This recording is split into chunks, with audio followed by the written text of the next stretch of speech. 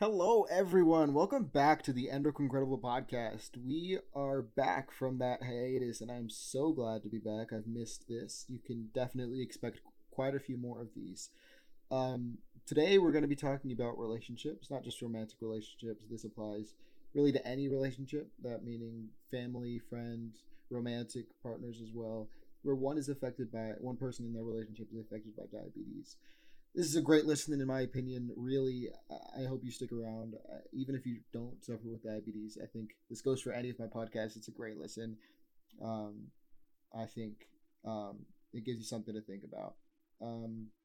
As always, I do give some personal experience in this podcast, and that's never meant to act as an encouragement for you to do the same thing.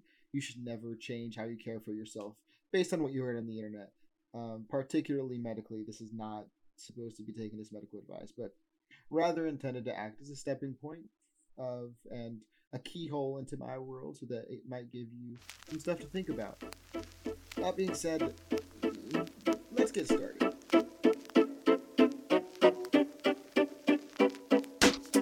Part 1 is change. We're going to talk about how relationships change when one person is diagnosed with diabetes, and we're going to talk about how that's okay, and we're going to talk about how to approach it. Let's go. Often, when someone is diagnosed with any chronic illness, their relationships with other people change. At its surface, turmoil might seem the symptom of a fraying relationship, but when topics like these are able to be discussed, it's rather a symptom of a relationship that's especially strong. I dealt with a shifting relationship, even absent of diabetes, but that diagnosis changed the field. My mom was in prison when I was diagnosed with diabetes, so when she got back, there was a responsibility that went adrift. When I was diagnosed, a large portion of responsibility relating to my diabetes obviously fell on me. So when I got someone who could help, there was a lingering feeling that I needed to take care of myself. So I rejected pretty much any help. This feeling isn't isolated to prolonged periods of lonesomeness, though, and I know that this feeling isn't just mine. Even today, I struggle with accepting help, and I know it's not just me. So many people struggle to accept help, and help is especially important when you're living with a chronic illness. Physically, because especially with diabetes, there's a lot to keep up with, and it's easy to slip up or to not be able to keep up because your blood sugar is a little out of whack. Mentally, because all of these things you're juggling while coming to terms with the fact that your body's not totally working the way it's traditionally supposed to work, and that can be overwhelming, and having someone to share that burden with is so important. Otherwise, again, it's overwhelming.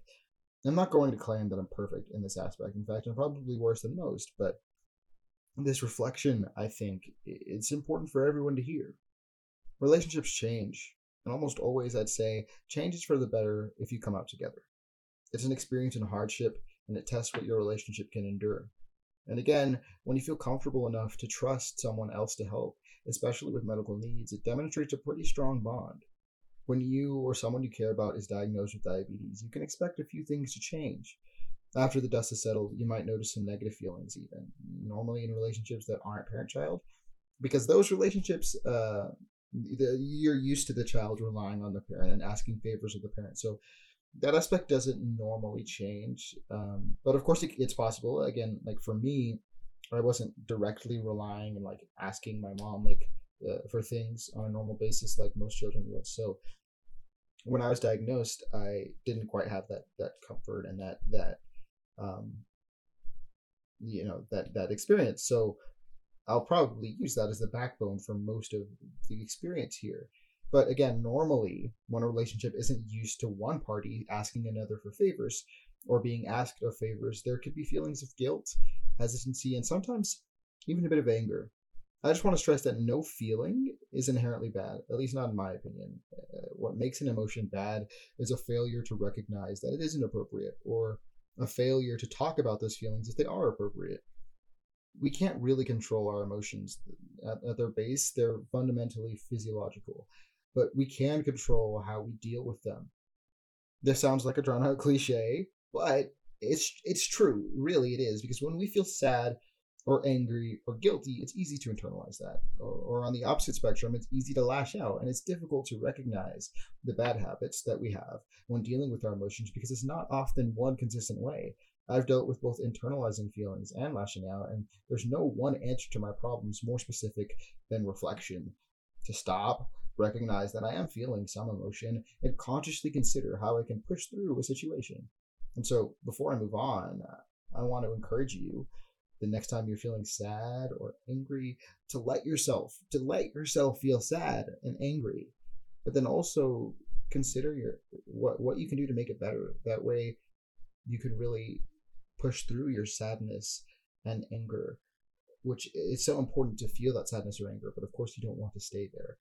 So in the context of relationships, it's important to recognize your own emotions, and it's also important to consider those of anyone who cares about you. Now, that doesn't mean not inconveniencing them. I know that is a common thing. Like, you'll refuse to ask for help because you don't want to inconvenience the people that you care about. That's absolutely not what I mean to say when I say to consider their emotions. Obviously, the comfort of someone you care about is going to be important to you, but you have to recognize that they care about you as much as you care about them. And if not, then that's not a very healthy relationship. Just think, if you're concerned with inconveniencing them on one occasion, how concerned do you think they are with how much you inconvenience yourself on a regular basis out of concern for their comfort? Moral of the story: relationships are only relationships when you allow care to be reciprocated. On the flip side of the coin, there are those who care about someone living with diabetes. I think the issue on this side of the spectrum is either expecting nothing to change or expecting the wrong type of change. You can't ignore that something's changed. That can make someone feel unseen and even disrespected and hurt. But also, you shouldn't force something to change. You shouldn't not offer them dessert because you're concerned with how it might affect them, or insist that you help them with something they never asked for help with. The best thing you can do, and the best thing you should do, is ask questions, listen, and be responsive to what they feel comfortable with. You're going to be concerned with how they're doing, and that's fine. Great, actually. But if you're concerned with how they're doing, ask them how they're doing. Make them feel comfortable enough to tell you. Your relationship is going to change, but it's up to the people involved to make sure it changes in the best way possible.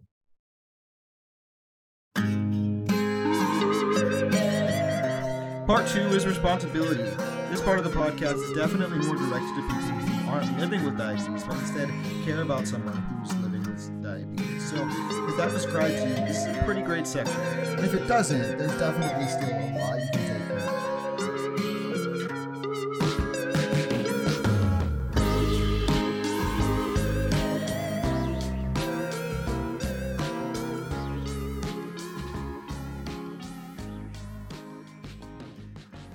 Blood sugar checks, infusion site changes, low snacks, DKA scares, needles. There's a lot to handle when you're living with diabetes.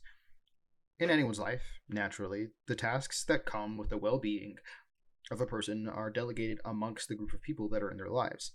Even absent of diabetes, your doctor handles the nitty-gritty medical stuff, your dentist handles your teeth, if you have a counselor, they help you to work through your life and your emotional needs, and your emotional and social well-being is upheld by your friends and family. There's an unspoken responsibility among those people, usually unspoken, particularly even though you didn't ask. It's a responsibility assigned to friends and family to talk with you and to uphold the social needs and to care about you. There are super important parts about living that we don't second guess to assign to other people. The responsibility of those parts of your life to other people. Management of diabetes is one of the most important parts of a person's well-being. If you don't feel good physically, you're not going to feel good at all in any aspect.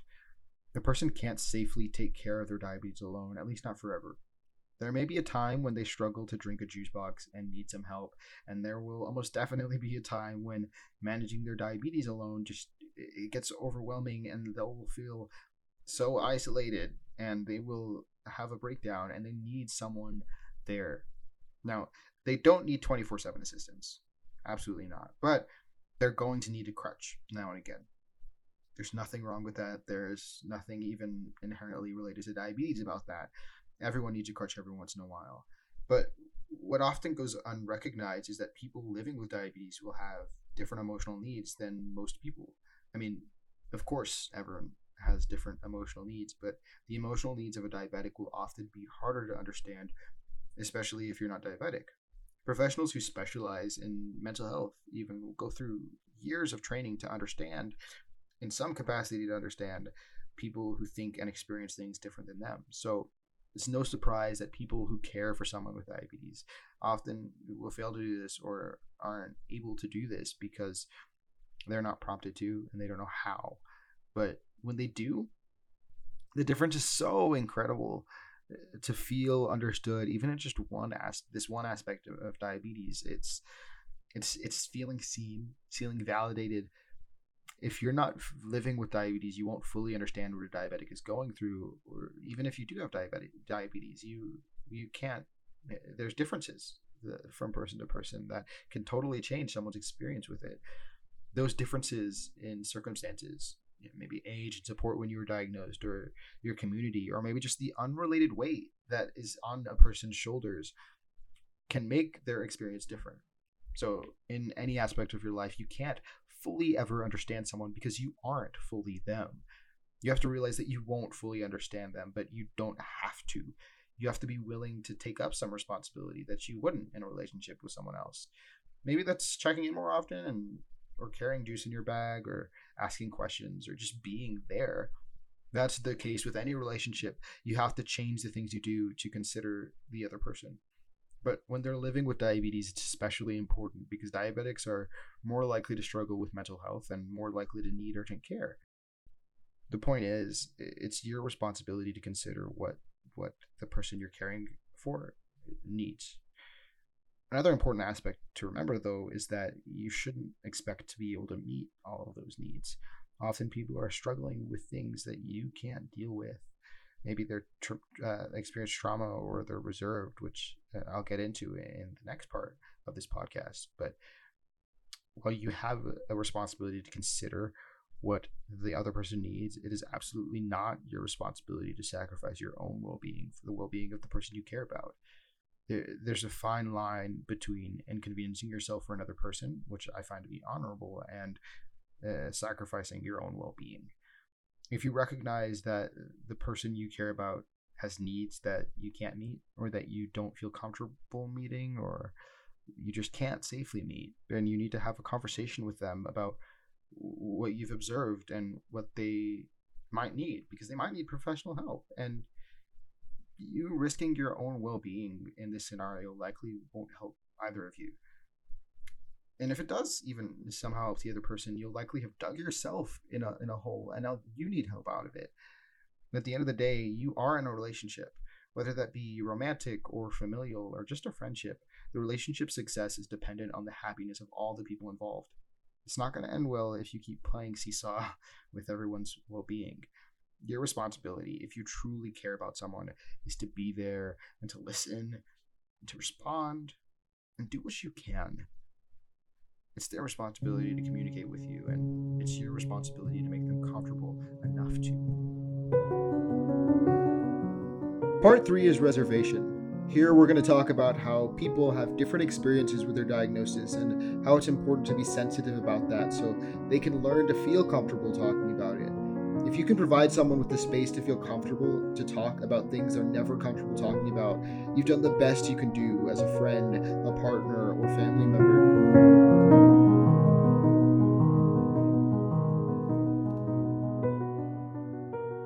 I'm going to go back to that example with my mom. So again, I was diagnosed when my mom was in prison. So a big part of the management of my diagnosis of my diabetes was in my hands, was delegated to me. And so I had to learn how to manage it, primarily with the help of the internet. Now, I did have my grandma, which was awesome, and she helped a lot. But that's, again, more of that feeling of not being understood. So eventually I felt that I couldn't get help because I felt like nobody could help, because I thought nobody understood what I needed. Even from other diabetics, I felt they didn't go through what I went through. It was awesome when I started talking to other diabetics and other people who could relate to me on those topics of diabetes specifically. But even those things that are diabetic things, those can be affected by circumstance. So I think that's a big issue with me, right? I thought for some reason that nobody could help me if they didn't understand me. And to an extent, I'd say that's even true, right? Like, you can't just pick up a stranger off the street and expect them to be your therapist, but people can help you without totally understanding you. And I didn't realize that. They just have to be willing to learn. So, from the standpoint of someone who cares for someone with diabetes, the person will likely want you to understand, but they'll be hesitant to teach you because you don't.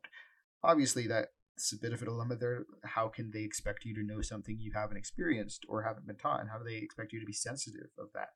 But particularly if the circumstances surrounding their diagnosis didn't involve you, or if those circumstances were particularly traumatic, they're gonna be reserved, and you should expect that.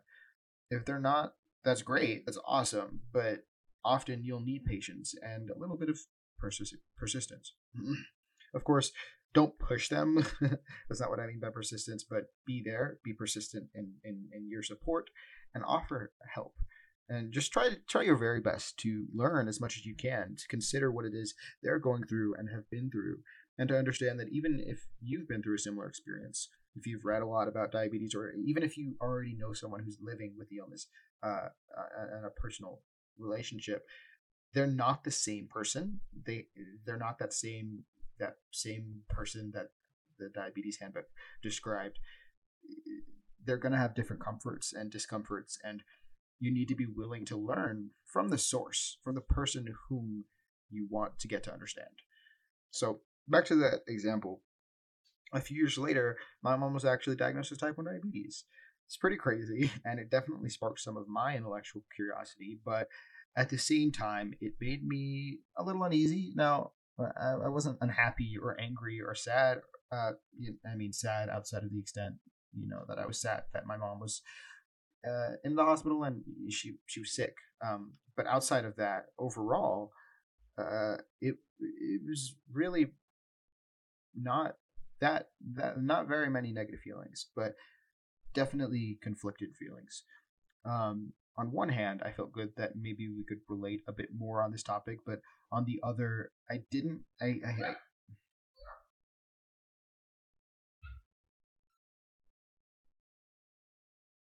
knew I should have waited until you got out of the restroom.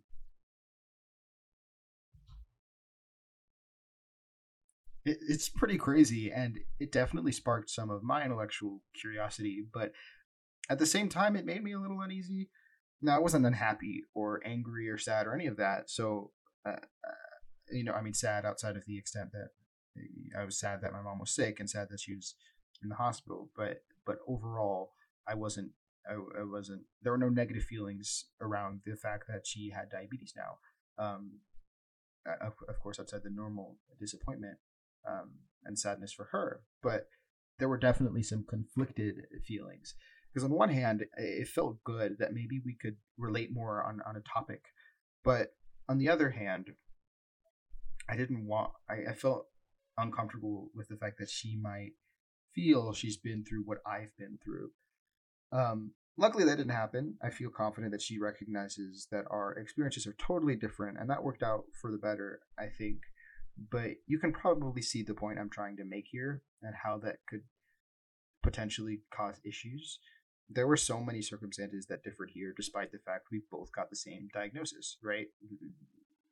On paper, like we were different ages, different support systems. We had different support systems. We were in different environments. I didn't get the chance to see an endocrinologist for quite a long time after I was diagnosed, and so clearly we went through very different experiences. So a failure to recognize that difference can be harmful. It's important to recognize that people are more than that 3-word diagnosis, and often that diagnosis is tied to other things. You might think if you haven't gotten a diagnosis that's serious, you'd say a diabetes diagnosis means that you have diabetes, but it means more than that. It means that it means everything that surrounded that, all of those emotions and those feelings that you had when you were diagnosed. That's what that diagnosis means. It doesn't mean, it means that you got diabetes, but it also means everything that is correlated with that as well. Luckily,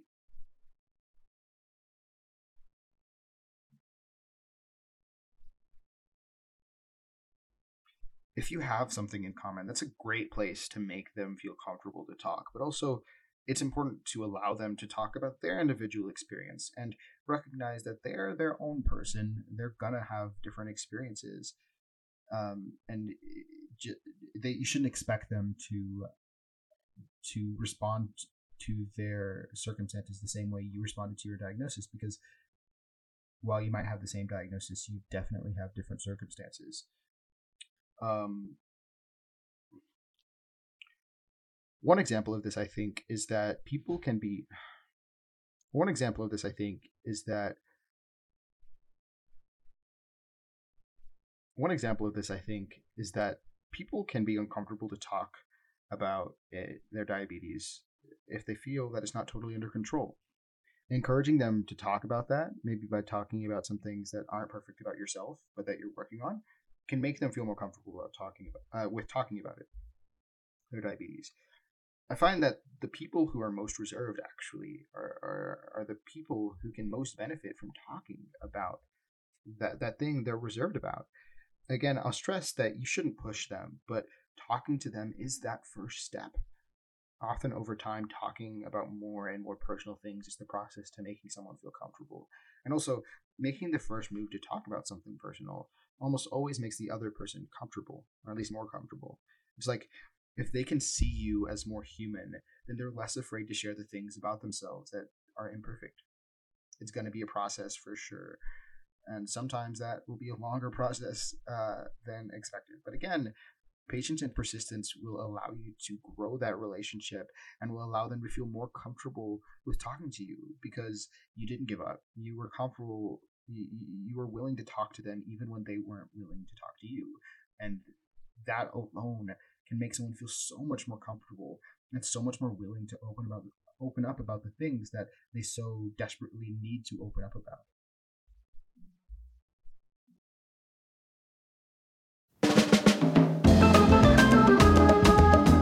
The Incredible podcast is a product of Incredible, a nonprofit organization that focuses on spreading awareness of diabetes. You can find out more about Incredible at endocrinedible.org. That's endocrinedible.org. Donations to Incredible are greatly appreciated and help fund projects like this one. You can make a donation at endocrinedible.org/donate.